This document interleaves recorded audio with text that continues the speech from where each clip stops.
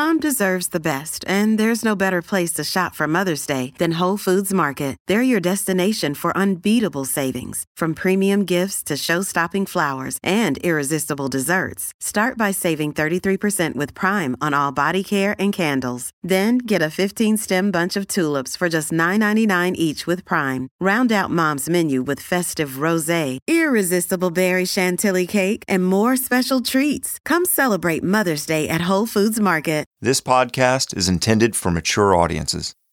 Listener discretion is advised.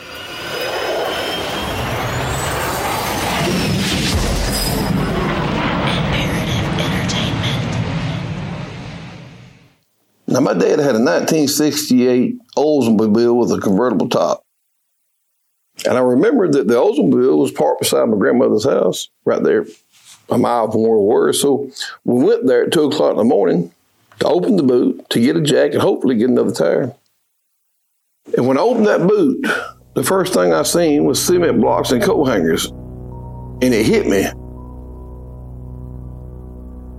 Now, the news just had come out about him floating 2 days before. And this joker with me was 14, 15 years old, this Vanderford guy.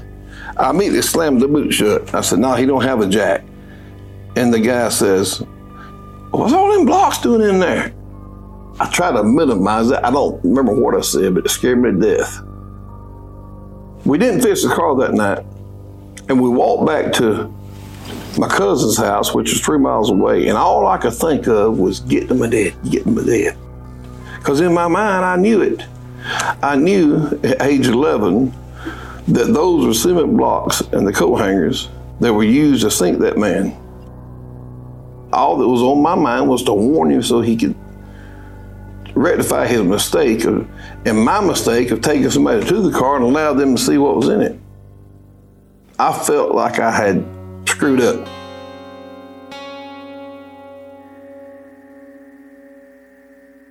I said, Daddy, I need to talk to you. He said, well, talk, son. I said, Daddy, I need to talk to you by yourself. And he had the strangers look in his face. He said, all right, honey, let me talk to him. So she walked out of the bathroom. I never will forget the look on his face. He was shaving. I said, Daddy, I messed up. We had a flat tire, and I went to that Oldsmobile parked beside Granny's. And when I opened the boot, there was cement blocks and coat hangers in there. And this 14-year-old boy that I had with me seen them. And I closed the boot fast as I could, but he seen them. And I seen the alarm in his face. He said, well, why are you telling me that? I said, because, Daddy, that man just has floated in that river. And he tried his best to take that knowledge from me. He said, oh, son, no, you're thinking wrong. Them blocks, them cold, we had so-and-so. He gave me some lame story about what they had to do to so-and-so. But he got dressed pretty fast.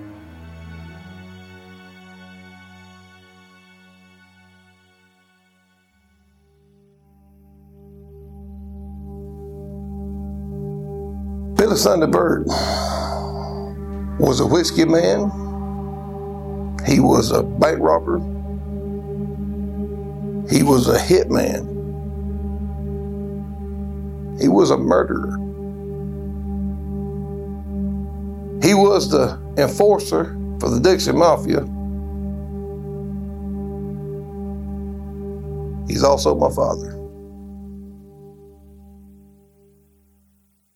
For almost a decade, the Dixie Mafia were an unstoppable ragtag crime syndicate in the southeastern United States.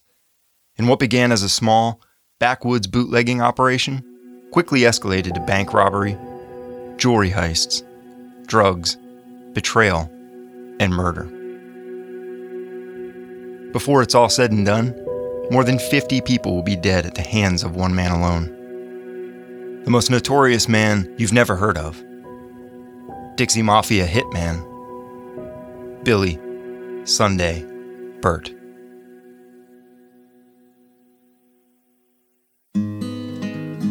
From Imperative Entertainment, this is In the Red Clay.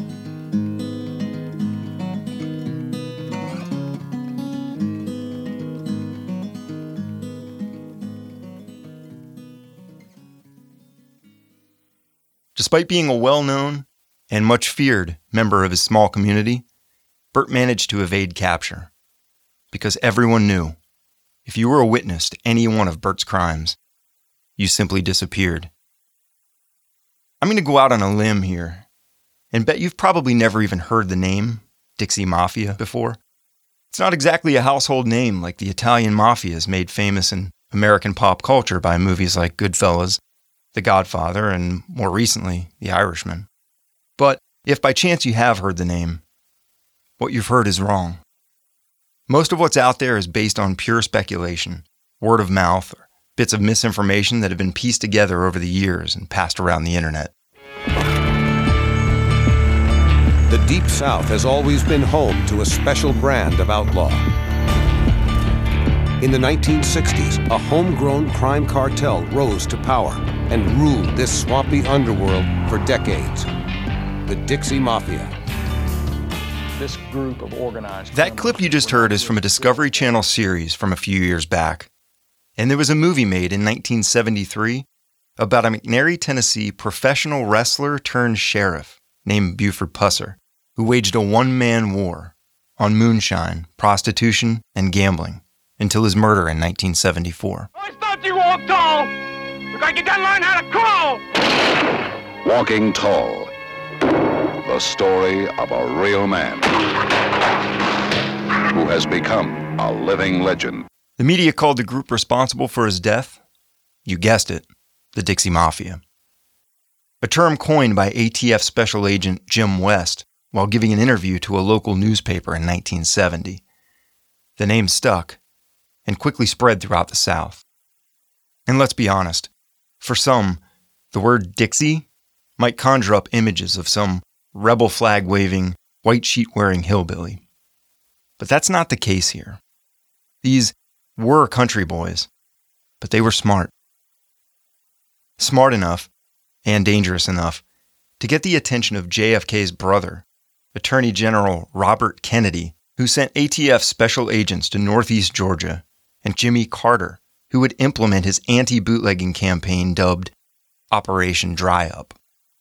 All told, in Northeast Georgia alone, there would be nearly 200 agents from the CIA, FBI, ATF, GBI, local, and state law enforcement involved in trying to bring the group down. But what's the real story then? Who were these guys, and where did they come from? Well, that begins in Georgia in 1965, during our country's last real boom in illegal liquor production, or moonshining.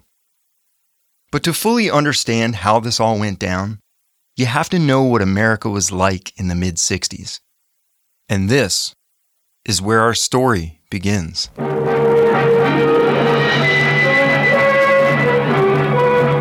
The year of 1965, 365 days, each with headaches and heartaches, death and destruction, laughter and tears. And the tears flowed all over the world in January. 1965 was one of the most pivotal years in modern American history. Astronaut Ed White makes the first U.S. spacewalk in Gemini 4. You look beautiful. I feel like $1 million. Coming back to you. A little after 3 o'clock along the eastern seaboard, pilot White had opened up a new frontier for Americans to explore. The Beatles performed the first ever stadium concert in the history of rock music at Shea Stadium in New York City. Here are the Beatles. And Sandy Koufax pitches a perfect game against the Chicago Cubs. But 1965 was a turbulent year, too. On March 8th, 3,500 U.S. Marines stepped foot on the shores of Da Nang. They were the first wave of U.S. combat troops to enter the Vietnam War. And at home, America was at war with itself as much as it was with Vietnam. Violent anti-war protests draw 100,000 people in 80 cities across the country. State troopers clashed with civil rights demonstrators in Selma, Alabama, in what became known as Bloody Sunday. You are in violation of Section 1159 Dallas City Code, demonstrating and parading without a permit. Also violating... And the United States federal government, once again, waged war on illegal alcohol. This was a big deal, especially in the South.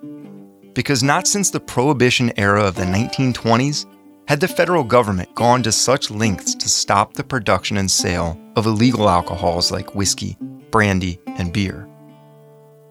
Local and state police, along with FBI and ATF agents, were tasked with locating and destroying liquor stills throughout the southern states, namely Georgia, Tennessee, Mississippi, Louisiana, and the Carolinas. The law would ride the road and walk the creeks looking for liquor still. You used to say every other house sold liquor. So if you stopped this house, you couldn't find nothing. You go to the next house and you'd find something.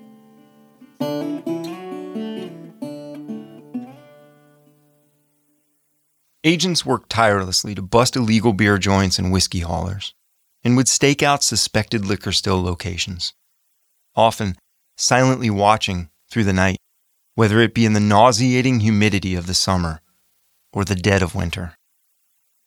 An agent's post might require him to spend all night laying on the forest floor, as still and quiet as possible, waiting for a bootlegger to show, intended still.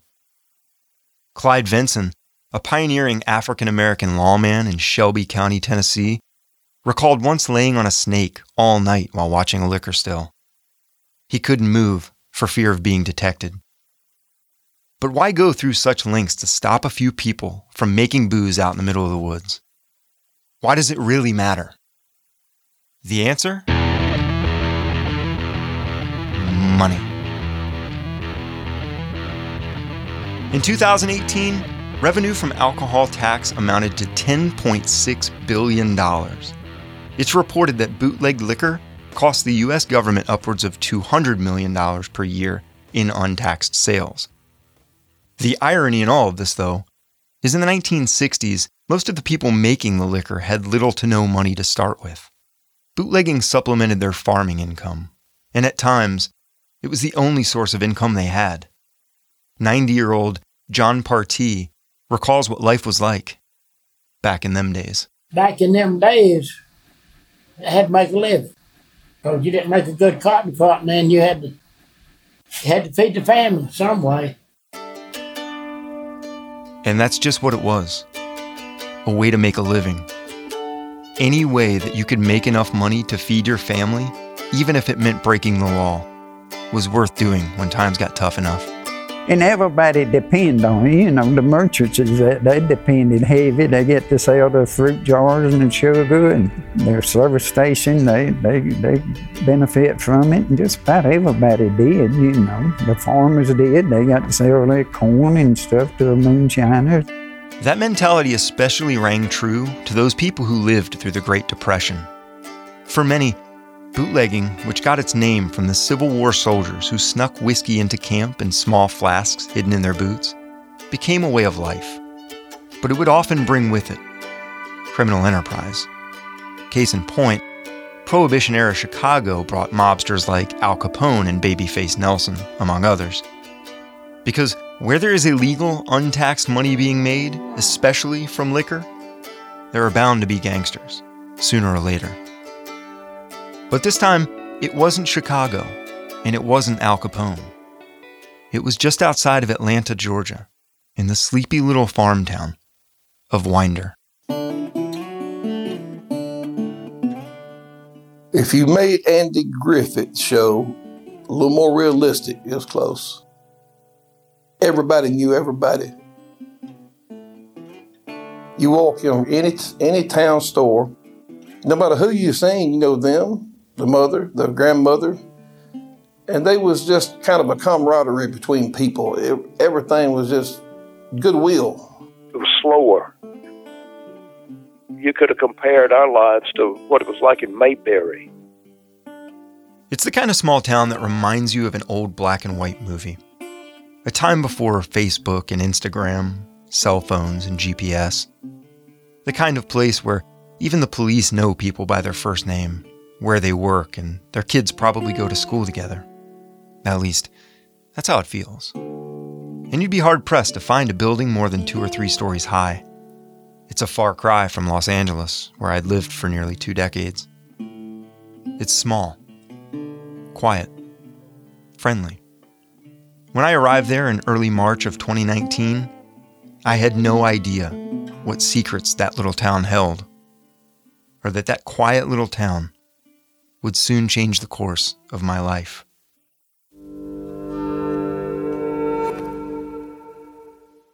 Afford Anything talks about how to avoid common pitfalls, how to refine your mental models, and how to think about how to think. Paula, while certainly you can mess up on $1 million a year, it is far less likely than it is on $30,000 a year. Right. I would meet wonderful people that were struggling with a budget that was super tight. It was 100% you need to make more money. Make smarter choices and build a better life. Afford Anything, wherever you listen.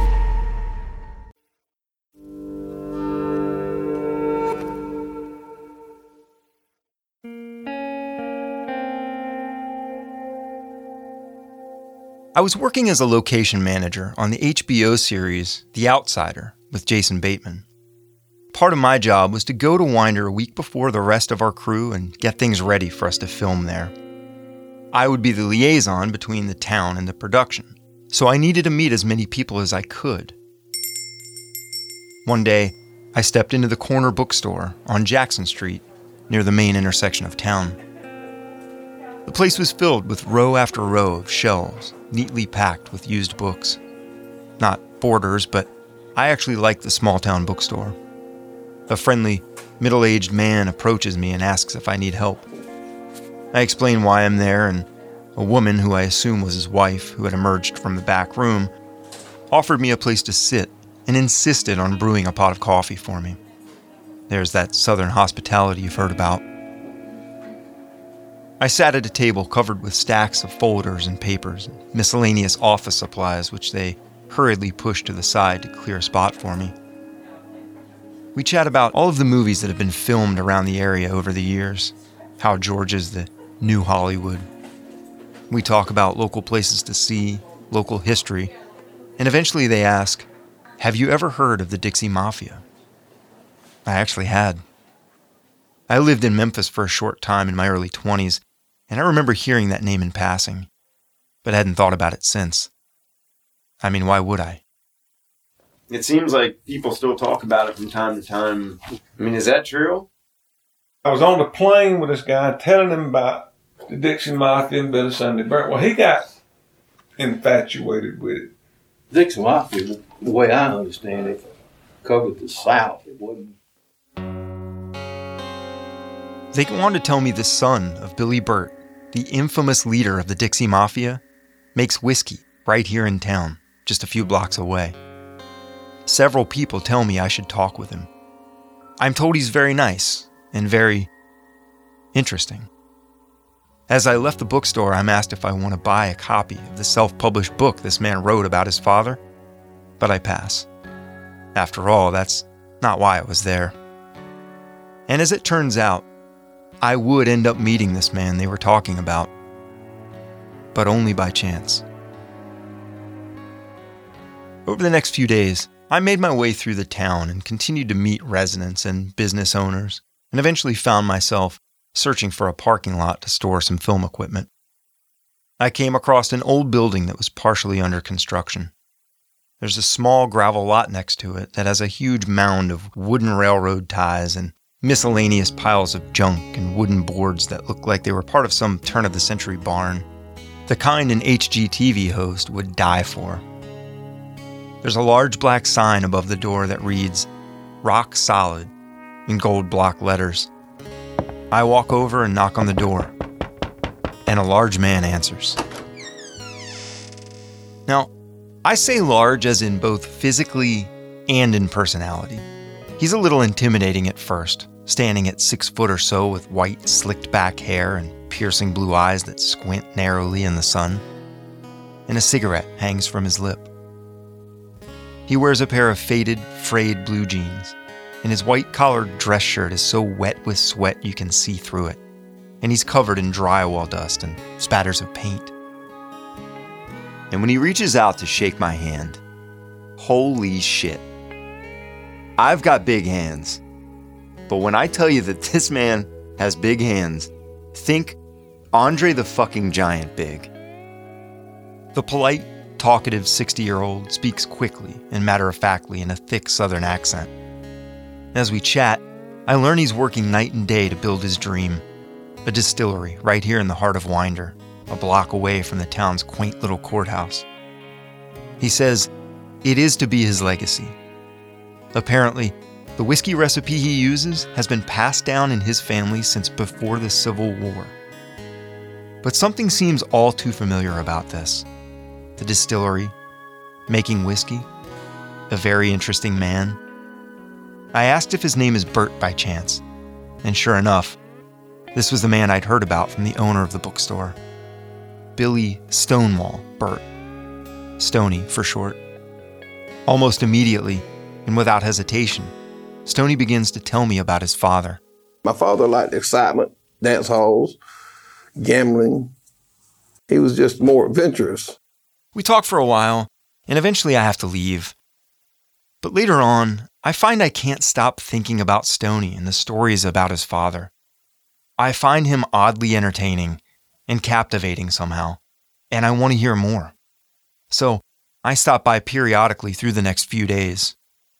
Each time he offers me a drink of whiskey or peach brandy that he's made. What I'd like for you to do, if you get cold whiskey, take a sip and tell me if you ever had butter.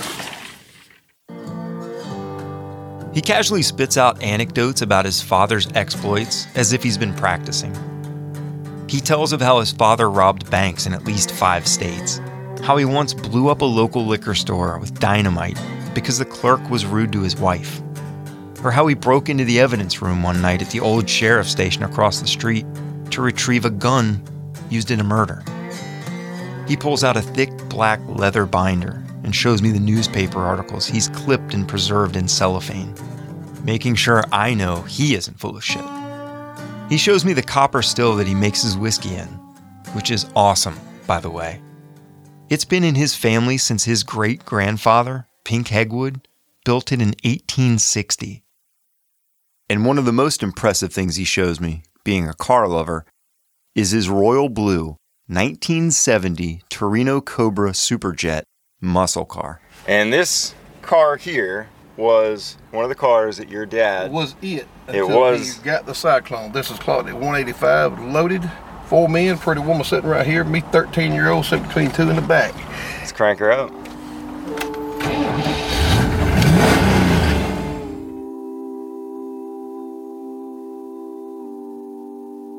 Stoney loves talking about his father. In fact, he's proud of who his father was, it seems. And that was what our conversations inevitably circle back to. His father. He was the best family man you could ever want to meet. Anytime he seen a family without Crispus, a family who had about to be evicted because of a light bill, he would take whatever it took and help them. It was just in him to help people. But wait a minute. Are we talking about the same guy here? The same guy that blew up buildings with dynamite and probably at one time or another had dead bodies in the trunk of his car along with the illegal liquor he was hauling? And just like that, I was hooked. I had to know this man's story. I tell Stoney this sounds like a movie, and he admits to me that he's been approached several times by people wanting to do just that, make a movie about his father and the Dixie Mafia. But there's a problem with that.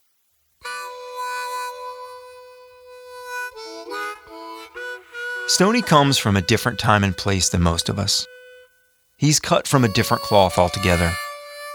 He can't tell you the difference between a touchdown and a home run, but he can tell you the odds of pulling an inside straight in a game of 7-card stud with 3 players. His father had a set of rules to live by that were instilled in him almost from birth, a sort of gangster's code. He had the ethics and code that made him unusual. He would not lie, and he hated a liar. Trust is a big thing to Stoney. Maybe the biggest thing. I could tell each time I stopped by that he was sizing me up, figuring me out, thinking, what's his motive? Each time he would get slightly more comfortable with me. But the people that had come from Hollywood to try to get the rights to his father's life story, well, To Stoney, they were mostly arrogant assholes. Those are his words. And they were just trying to get rich off this country bumpkin. Again, his words. For some reason, Stoney seemed to like me, though. I could tell that he wanted to tell his story. While he had self-published that book called Rock Solid, The True Story of Georgia's Dixie Mafia, which you can buy on Amazon, he really only covered what you could find in the local newspapers. And it was more or less written to pass down to future generations of his family so that the story of his father wouldn't be lost after he was gone. But I knew there was a lot more to tell. He knew much more than he was letting on. So, I approached Stoney with the idea of telling the stories of his father's life and the Dixie Mafia in a podcast. His response, "What's a podcast?" At first he was skeptical, but eventually he agreed, on one condition. I would tell this story exactly the way it happened. But who was this man that I've heard so much about from Stoney? Where did he come from? And how the hell did he become what law enforcement would call the deadliest man in Georgia history? And most people, including myself, have never even heard of him.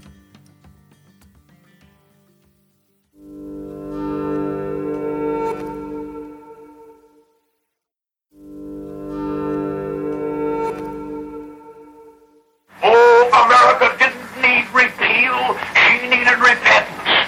She didn't need wrong, she needed righteousness. We don't need jags, we need Jesus. We don't need more Glock, we need more of God.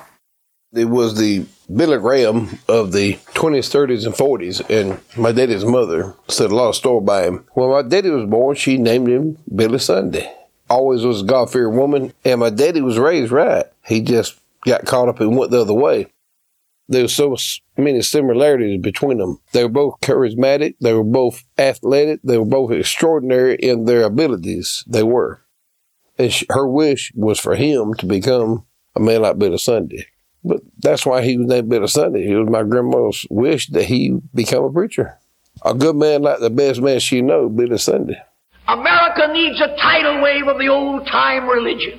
America needs to be taken down to God's bathhouse and the hose turned on her. And the time isn't far distant when the wheels of God's judgment are going to go sweeping through this old God-hating world. And I want to take a pledge in this audience to join me in a pledge that you will never rest until this old God-hating, Christ-hating, whiskey-soaked, Sabbath-breaking, blaspheming, infidel, bootlegging old world is bound to the cross of Jesus Christ by the golden chains of love. Billy Sunday Burt was born in a small farmhouse in Hoshton, Georgia, on August 12, 1937. His parents, Claude and Eunice Burt, were sharecroppers. Stoney explains. Everybody was poor, and here's the thing about the crop. That time of year when you took your crop in, the landlord who you sharecrop from would take it to market. He would sell it. He'd get the receipt. He would have the receipt to where he bought the seed and fertilizer from the hardware store. He would deduct the seed and fertilizer from the money of the sale of the crop. And then he split it 50-50 with the sharecroppers. The family moved around a lot. They had very little money, and Claude would often move the family into an abandoned shotgun shack where they would stay until the law happened along and kicked them out. He would load the family up into their wagon, along with their meager possessions, and head out in search of another abandoned home to hole up in.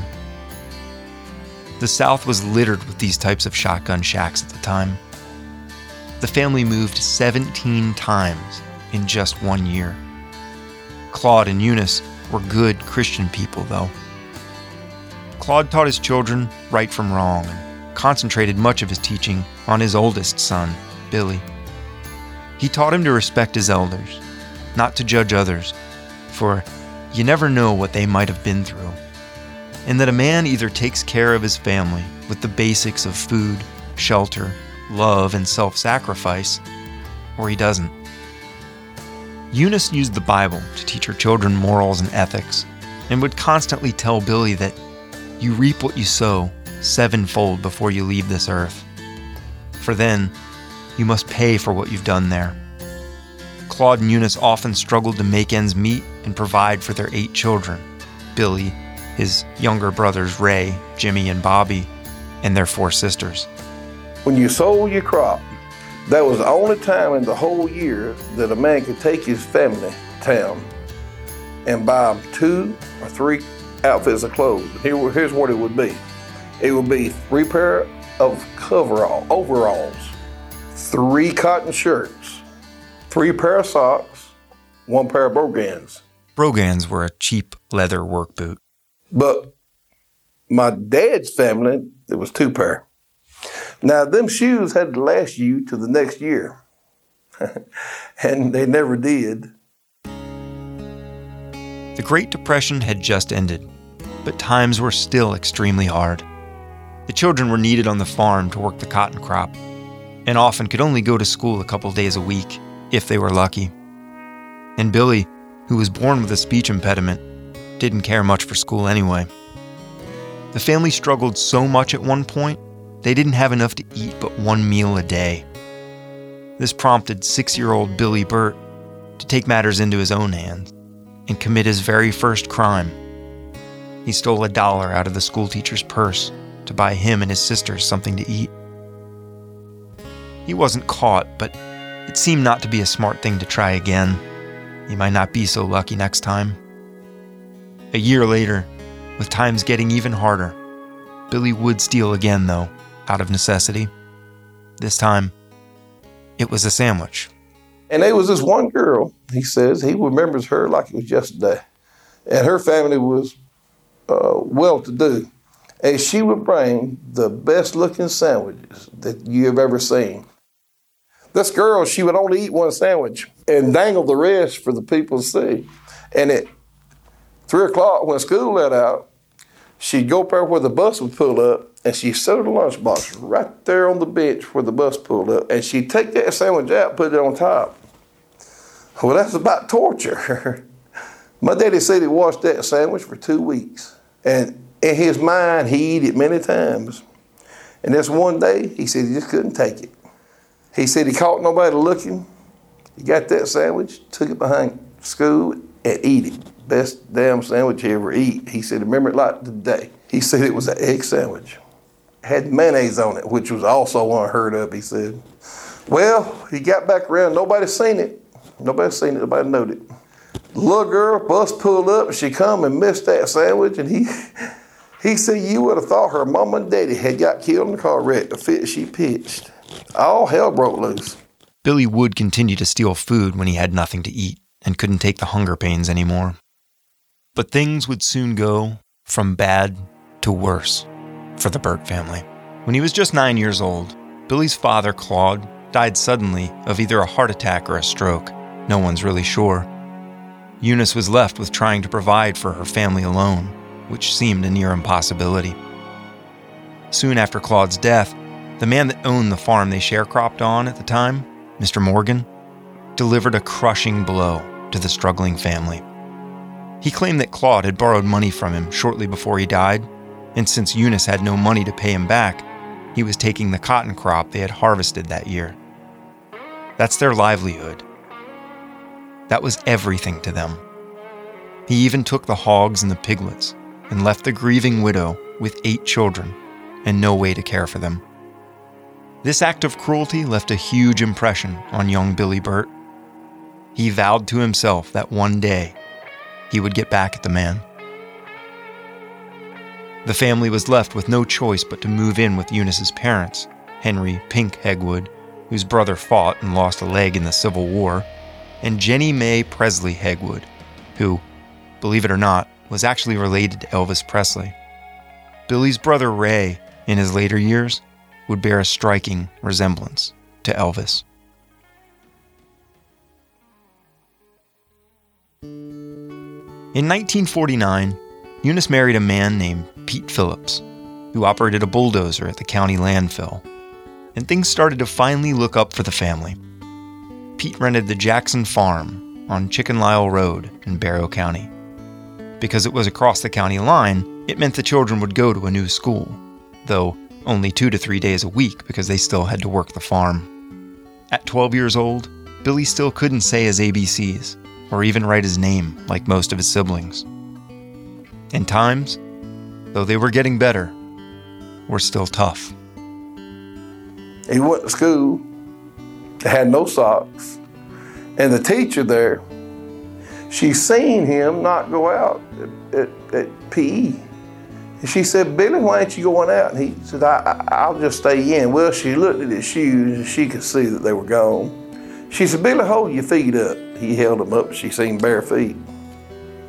So she took him in the little closet in there. She cut out pasteboard and put in the bottom of it. And the teacher took her own socks off and gave it to him. I guess her heart went out to him. And he has said many times in his life that that lady is probably the closest thing to an angel on this earth he had ever met and probably ever would. And he loved her dearly.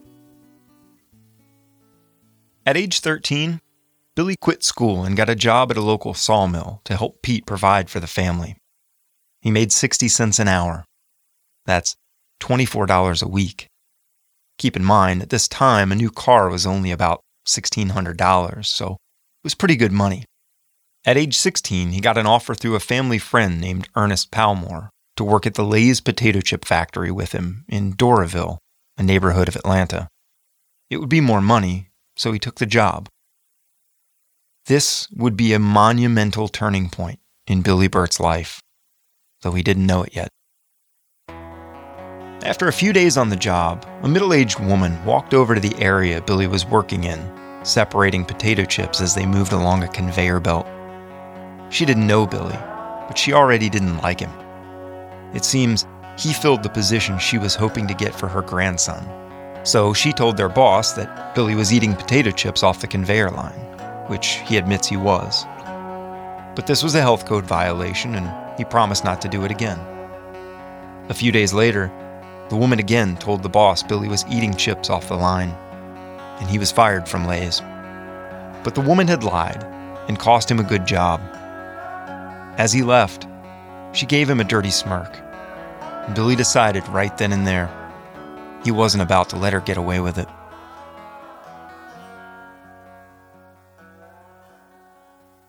He got to thinking about that. So what he done, it wasn't about 2 hours of quitting time. He hid and watched when he come out what car she went to. Well, she went to a 51 Ford, a black one. So he hitchhiked on home. The next day, he got away up there. And while she was working, he took a gallon of gas, busted out the window, and pulled it in her car and stuck a match and hit the woods. But he didn't leave. He wanted to see her come out. And sure enough, she did. He said, oh, she was a ranting and raving and screaming and hollering like she was on fire. He said, but that done him good. He said, in my mind, that's my first act of vengeance that I done. It felt pretty damn good. But Billy Burt wasn't finished yet. He said, that would have been the end of it. But about a month later, I'm riding down the road, me and my cousin Ralph Black and my brother Bobby Burt, and I come by this house, and here that old bitch was backing out of a driveway in a new Henry J. Brand new one. And I seen that, and I said to myself, damn, an insurance company give her a new car. And that got started eating on me. Well, she pulled out and headed down the road, probably going to church because it's on Sunday. I just whooped around. Ralph and Bob didn't know nothing about this now. All they know that I just whooped around and pulled back into this house. I figured it was hers. So I just kicked open the door, went in there, took the few things I thought worth a damn, stuck a damn match at the house, rest of it, let it burn. And felt pretty good. He said, but for some reason, it just wouldn't get out of my system. I got to think about her riding around that new Henry J. I'll be damned if I didn't get up one weekday and went back, fired that sucker too. He burned her car twice. He burnt down her house, and that was his first act of vengeance. In that moment, all of the hateful, vengeful things buried deep inside of Billy came bubbling to the surface. Every time he had been screwed over in life, every bad hand he had been dealt. And just like that, the dark side of Billy Sunday Burt was born. Billy would often wonder later in life, had he not been fired from his job at Lay's, how different would his life have turned out? Billy went back to work at the sawmill for a few years, and at age 17, he would meet a young girl who we'll call Jenny, because Stoney asked me to keep her name out of this podcast for personal reasons. Parts of the Burt family have become somewhat disconnected since all this went down. But not long after meeting, they were married. Jenny was only 13 years old. Billy eventually got a job at the Gainesville Stone and Rock Quarry. He now had a wife to care for, and though he was making good money at the quarry, Billy also made a little extra on the side. He made top dollar, but he still supplemented it with moonshine. Making moonshine was a skill Billy learned from his grandfather, Pink Hegwood. It's a fairly simple process of fermenting cornmeal, sugar, yeast, and water into what's called mash, and then slowly heating the remaining liquid to distill it into clear alcohol. Billy would soon begin helping his new father-in-law, Mac Lee, make whiskey. Being highly illegal, they had to do it usually under cover of night and in remote, off-the-beaten-path places like a secluded farm deep in the woods. It was easy money, but that easy money would soon come at a price, like the night that Billy and Mac were making whiskey under a bridge on the banks of the Appalachie River. Two men was crossing the bridge from Monroe coming into Bear County. Now my grandfather on my mother's side was laying under the bridge with a woman, and they were both drunk. She was passed out, so was my grandfather. Well, the men looked down there and seen the truck, which belonged to my grandfather, seen my father, stopped, talked a minute, and they looked on the bridge, and they seen on the sandbar that lady laying there with my grandpa. To make another long story short, they decided they were going to take the woman. Stoney means the men wanted to rape the unconscious woman. My grandfather kept a gun under his truck seat. It must have been something like a 49 Chevrolet 4, old truck. My father got the truck, come out with the gun, killed the hell out of both of them. First time he ever killed anybody. This was 1960. The men are still buried on that riverbank. Billy and Mac buried the two men there, somewhere on the banks of the Appalachie River, and left, never to speak of it to one another again. Mac decided his whiskey-making days were over. But Billy had developed a taste for the easy money, excitement, and danger the bootlegging lifestyle provided. He soon partnered up with another man, a highly skilled whiskey kingpin named Hoke Chancey.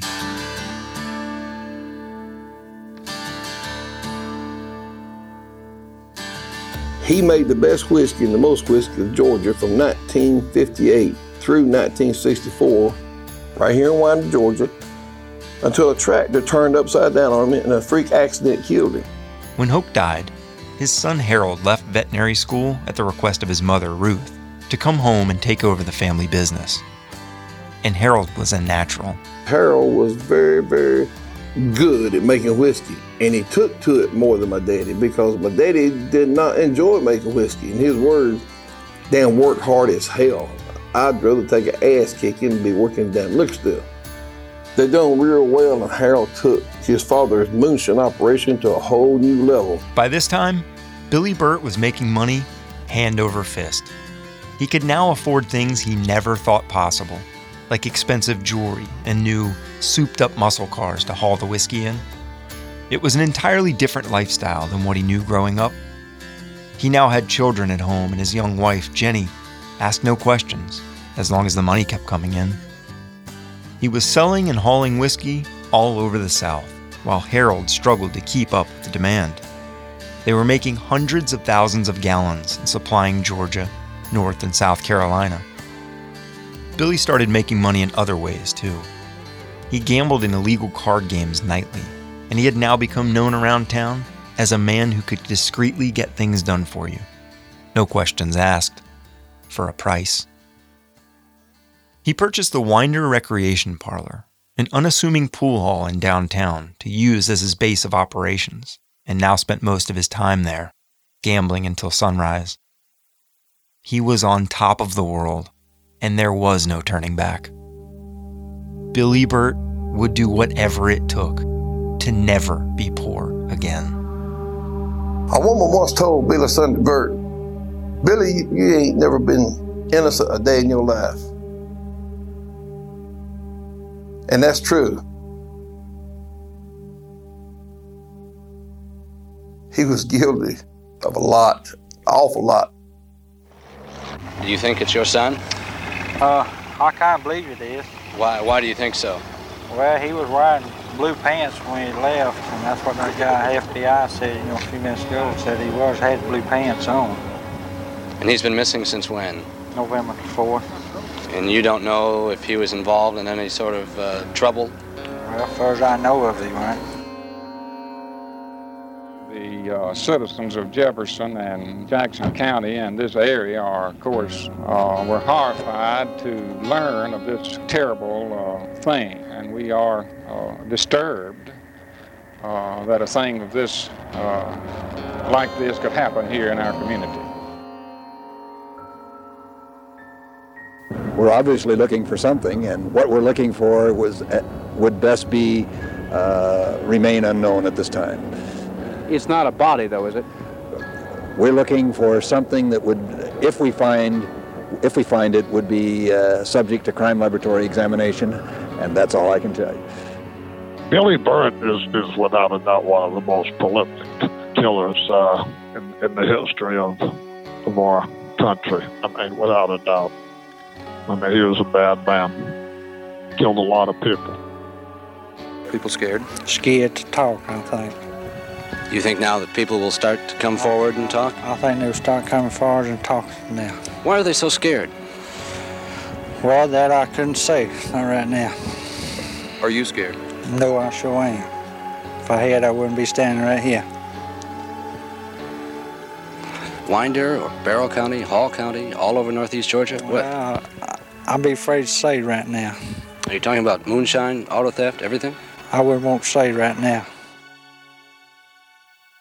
Everybody in town knew that what was happening, he was doing it. Everybody in town knew that he was the epitome of a gangster. He was the leader of Georgia Dixie Mafia. It was common knowledge, unsaid. But nobody called him Godfather. Nobody kissed his hand. They were friends. Every one of them talked to him on a weekly basis to get him to do jobs, and that's where the murder started piling up.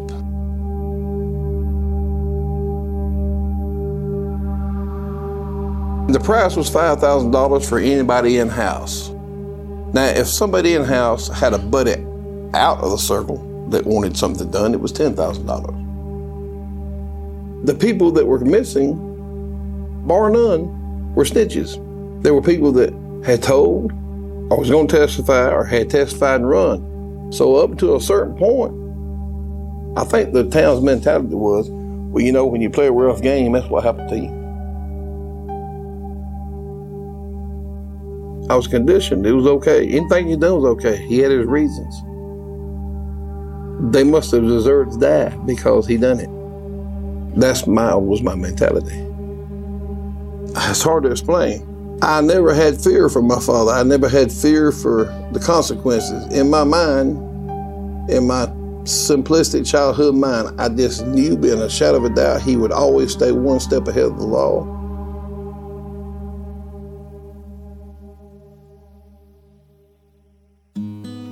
In the Red Clay is a production of Imperative Entertainment. It was created, written, and reported by me, Sean Kipe, and I wrote and created the original music score. Executive producers are Jason Hoke and Gino Falsetto. Story editor is Jason Hoke. Produced and engineered by Shane Freeman, Jason Hoke, and myself. Cover art and design by Gina Sullivan. Voice sessions recorded at Tree Sound Studios, Atlanta, Georgia. Archival footage licensed courtesy of Brown Media Archives University of Georgia, and WSB-TV in Atlanta, Georgia. In the Red Clay is a 12-episode series with new episodes available every Tuesday. Follow us on Instagram at In the Red Clay Podcast. Have questions? Email us at podcasts@imperativeentertainment.com. If you like the show, tell your friends and leave us a review. Thanks for listening.